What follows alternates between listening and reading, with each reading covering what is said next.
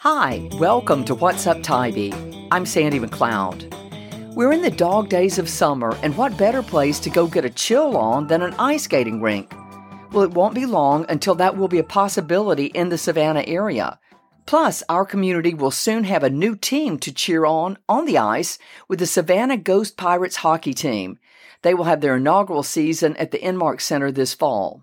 Today, we're visiting with a full-time Tybee resident who's going to tell us all about it. Her name is Tami Mickle, and when it comes to ice skating, she's an expert. She spent most of her life in a rink as a skater, a coach, and frequently as a television sports producer at international skating events. I asked this Atlanta native to start by telling us how she got involved with the sport. As a child, I was a ballet dancer. My mom was Russian, very Russian. I had the braids, and I was going to be a ballerina. That was all there was to it. So I think I did ballet from day one as soon as I could.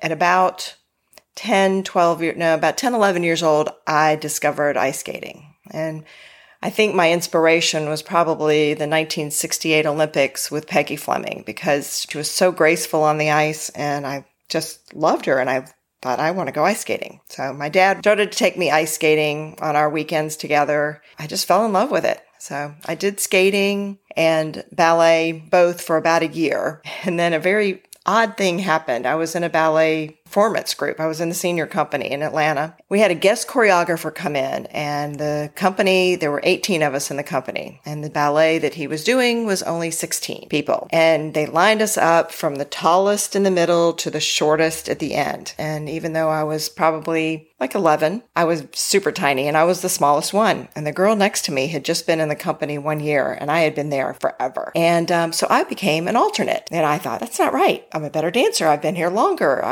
I literally walked out of the studio, went to the car. My mom was waiting out in the car for me, and I said, I'm done. I'm not doing this anymore. I just want to ice skate. And pretty much that's all I did. Atlanta had a couple ice rinks, and none of them were full size at that time. There was a place on Roswell Road called the Igloo. The man who managed the Igloo, Bruce Stoltz, became a mentor of mine at one point, and eventually the Igloo did become a full-size rink. We didn't stay there long because Bruce eventually built a rink out in East Cobb, and it became Park Air Arena. It was in a mall. There was no hockey going on there, so it was all public session and figure skating. He was just great with all the figure skaters. That's all he wanted to do was support us. And Atlanta had a booming figure skating program then. Tami's skills as a skater were progressing, and even though she had some coaching at home, it was her summer trips to a special figure skating camp and her background in ballet that helped take her to a higher level. Plus, coaches from that area eventually migrated to Atlanta and built a surprisingly successful figure skating program in their community. The place to skate then, that was the time that Janet Lynn was skating, was in Rockton, Illinois, a place called Wagon Wheel. So for 3 years, I went to Wagon Wheel. And I started to really get much better. Even though I started kind of late, I caught up with my peers within about a year or 18 months of starting. I had passed the level of test to catch up to the people that were my age at that point. And I think it was all the ballet that I had done and the fact that I loved it and I could do it all day long. For a while there, Atlanta was a powerhouse. We probably had, I don't know how many kids, skaters at nationals every year for several years in a row. We just had an amazing run because we had this great supportive system. I never even thought twice that I would not achieve the highest level in skating, which was the senior level and still is considered a championship level or gold level. Over the years, they shift the names. But I passed my gold level when I was 19 years old. And it was a big deal. I was the first person in Atlanta to ever take every single test in Atlanta. One of the first few people to make that level. There were a few people ahead of me that had gone to senior level, but it was a big deal. But it never occurred to me not to. It'd be like, these days your child not going to college or something. It's just what I was going to do. That was my, goal to finish there. I asked Tami if getting to the Olympics had ever been one of her goals as a skater. I don't think you had bucket list when I was a kid, but what I would call it my bucket list was to go to every big sporting event, the Indy 500, the Super Bowl, the Kentucky Derby, whatever it was, the Olympics, anything. I wanted to at least go and watch and see and be a part of it. I think that being an Olympian would have been great, but I don't know that I was willing to work that hard. I just was enjoying it more. And I did enjoy the performance. 1980, the national championships, the U.S. Figure Skating Championships, came to Atlanta at the Omni. And by that time, I was on the Atlanta Figure Skating Board. I had been a junior member when I was younger, but as I got older, I started being more and more involved with our figure skating club in Atlanta. And at that time, you weren't allowed to teach, you weren't allowed to make money and still compete. So you had to do one or the other. You didn't have these days, you see people do sports much older because they can actually make money. I couldn't make money, and I was ready to be done and had to have my own apartment and all those kind of things that you want when you get in your late teens and early 20s and you want to kind of go on. But the 1980 Nationals kind of triggered something in me. I was given a chairmanship of, I think they were called sweepers then, where the little kids that go on the ice and pick up the stuff off the ice. I was chair of that group, and I did some things with that. And I started understanding television and production and big sporting events. As luck would have it, one of Tami's associates got involved in the world of televised sports, and that led not only to a once-in-a-lifetime trip, but also opened the door to her next career, a chance to start working in the television field, and also to meeting the woman who had inspired her to skate. I had a good friend, Jeff Nolt. He worked in television at that point, and he invited me to go on a trip with him to Innsbruck, Austria. And this was my first experience being a part of a television crew. And because I knew skating, they asked me to be a PA. And I sat there and watched the practices and confirmed the elements that the skaters were going to do, so the commentators would have an idea of what they were doing. And I worked that event, had a great time. I got to have dinner with Peggy Fleming and Dick Button and all of these amazing people because it was a very small crew. And we all ate dinner together every night, stayed in the same hotel. Was kind of living my dream right then. And then about 4 weeks after I came home from that, I got a phone call from a production assistant with ABC Sports saying, national championships are in Nashville. That's pretty close to Atlanta. Would you like to come work for us? And I'm like, yes, absolutely. The director, Doug Wilson, he actually directed Wide World of Sports, or a lot of the events for it. He worked for them for 50 years. I became part of his mini crew. There was my friend Jeff Nolt was the camera blocker, and I took the notes and did videography at practices so we could confirm what we were doing. And then within a year or two, Jeff kind of was getting a little burnt out, and I took over for him and became the camera blocker. And then little by little, I started to do all the skating events and traveled all over the world. It was kind of an amazing event. I fell on my face in it. Although Tami was busy helping produce live television events through the years, her first love remained on the ice and in producing young, upcoming skating champions. All through this, I kept coaching. In Atlanta, I was still coaching at Park Air. By that time, I was a very busy coach, and I had a lot of good competitive kids. I had kids that were going to nationals and doing well. But I've kept coaching through it all, and over the last few years, television has shifted so much. They work with a lot of just crews that are local, so I don't really do as much television anymore. I do an occasional event. I did the Miss USA pageant this past year because a director from ESPN happened to be directing it, and they knew I could do the job, so they called me in. But I coach now, and I coach virtually from Tybee, which who would have ever thought I could do that? And one of the most exciting things, and I think the reason we're talking today, is that skating is coming to Savannah. The Ghost Pirates hockey team are here, and they will, I think their first game is late October, October 22nd. I think the first home game is November 4th or 5th. There's a website to see it all, ghostpirateshockey.com, and you can check on the Ghost Pirates and see what's going on. They'll be playing at the new End Market Arena. And the corporation that owns the Ghost Pirates, they are building a double rink in the area. It will be right where it's one exit past where 16 and 95 cross each other if you were going south. So it's 204, I think. So it's going to be in a very attainable access, and there'll be a twin rink there. And I went down to Jacksonville to see the rink that they're running there, and it's beautiful. And I think this one will be just as gorgeous. And this one's actually coming up from the ground up. So it'll be about a year or 18 months, I bet, depending on how construction goes. But skating is coming to Savannah. Like most of us, COVID turned Tami's world upside down, but she found a way to adapt and continue teaching in spite of it. Now that our area will soon have a big new facility, she hopes that she'll soon be teaching a new generation to love skating and all the lessons that come with that sport. I'm thrilled that, for one thing, I'm not going to commute to Atlanta like I did the last 10 years. I used to get in the car every Monday morning and sometimes even coach that afternoon and evening, and then work all day Tuesday, Wednesday, Thursday, and then Friday morning. Finish teaching on Fridays, jump back in the car, come home to Tybee, go to North Beach Grill for my reentry dinner and kind of settle in for the weekend, and then do it all again the next week. And I'm thrilled that I'm not going to have to do that, but I've been working virtually and consulting, and my students put their phones on the board. Some people have little hanger attachments that they put on the boards. They put in one ear pod, and off we go. I've changed my office. The kids' room went away during the pandemic because we had no grandkids visiting. So it became my office, and I put in a few monitors and a nice system and better Wi-Fi, and I've been working the whole time.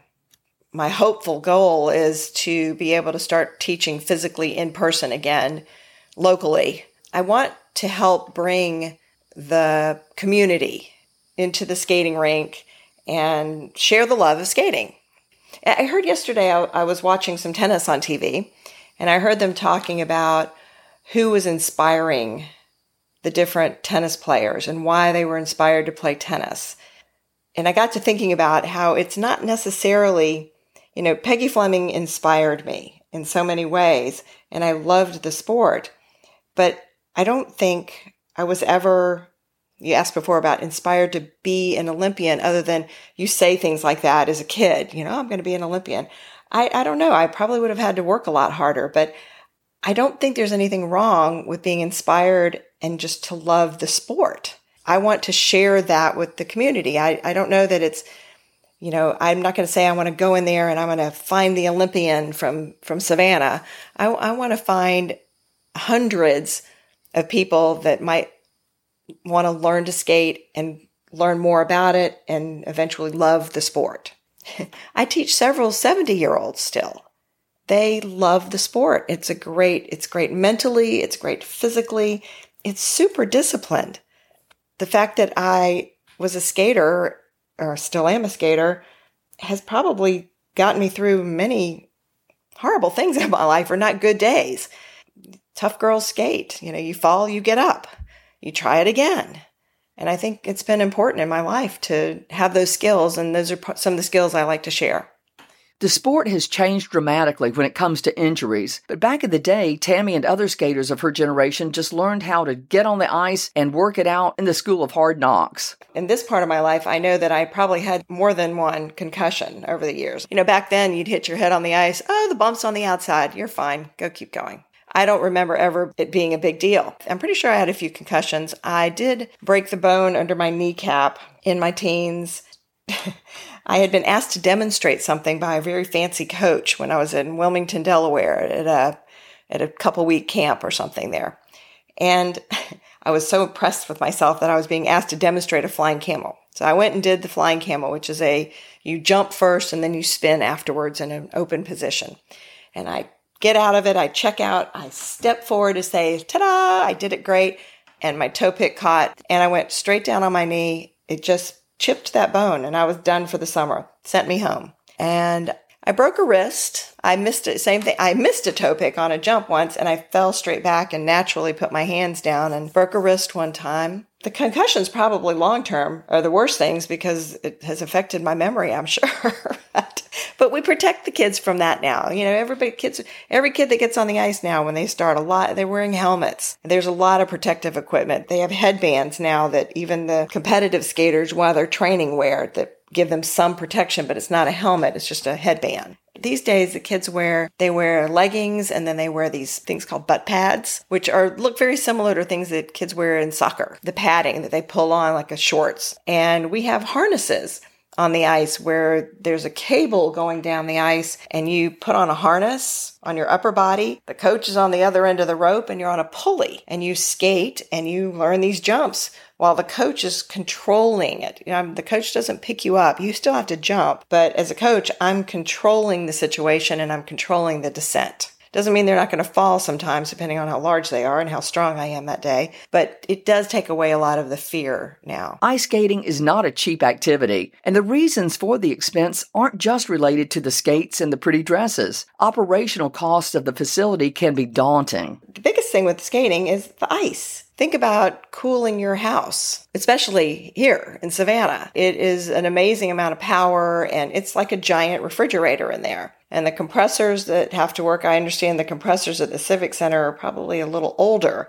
So they probably don't, we'll have a brand new building. So I think everything is being done that it'll be done as economically as possible. But skating is an expensive sport. You have to pay for the equipment. You have to pay for the ice time. Usually, if you have a coach, you have to pay for the coach. If you start competing, that means you're going to have fancy outfits, and you're going to have someone cut the music and do the choreography. And then if the competition is in Atlanta or in Philadelphia or wherever, you have to travel to these competitions. So like any sport, hockey is the same thing. Hockey is, with it being a team sport, I've been surprised at how expensive it is too. It isn't cheap to do. I think that the group that is building this rink is super community minded from what I've felt and learned about them. The city of Savannah has been very much behind this project. And one of my parts of this is to bring in the community that maybe couldn't afford this and hopefully build a program for everyone that everyone can afford. That I think there's going to be support behind that and available. Before we ended our interview, I had to ask Tami if she'd ever met the notorious Tonya Harding, and she shared her encounter and also talked about how some skaters just didn't take advantage of opportunities and guidance they were offered in the sport that could have helped them be more successful in life. The Tonya Harding thing was crazy. I have a one-time flyby with her. I took my oldest stepdaughter. She was a skater. And we were in the hotel at Nationals one year. Somebody knocks on our door and in walks Tonya Harding. And my then probably 13, 14-year-old skating stepdaughter was just like, oh my God, it's Tonya Harding. This is amazing. And she's just like fanning out totally. And all she does is walk in and say, I have to use your phone. I'm locked out of my room. Not, hello, how are you? She was that gruff. Even then, she just was like, I have to use your phone. No, thank you. No, hi, I'm Tonya. Meanwhile, the child in the room is freaking out, just thinking, oh my gosh, it's Tonya Harding. Yeah, I think there's a lot of that going on. Peggy Fleming's mother was a tough cookie too. I got to know Peggy, working with her, and she's an amazing woman in so many ways. Again, skating taught her so much. She and her sisters and her mother were homeless at one point. Her mother called it camping. Her book is amazing. Reading her autobiography is amazing to know that she took advantage of every step of the way. And that's one of the things she's done great for our sport is she's seen people that maybe have tons of talent and potential, and maybe they need a little guidance in the right direction to become a better person or a happier person, not just better person, just happier and do things right. One of the things that happened with Tonya is she never took the advice of people trying to help her become what skating wanted at that time. Peggy Fleming has always been a really wonderful mentor to future champions and taught them to become that graceful picture or the picture that the judges wanted to see at that point and help guide them, not in a bad way. Thanks again to Tami for taking time to visit. If you'd like more information about Savannah's new hockey team, check out their website at savannahghostpirates.com. And if you'd like more information about learning how to ice skate, reach out to Tami. You can find her on Facebook at Tami Mickle. That's Tami.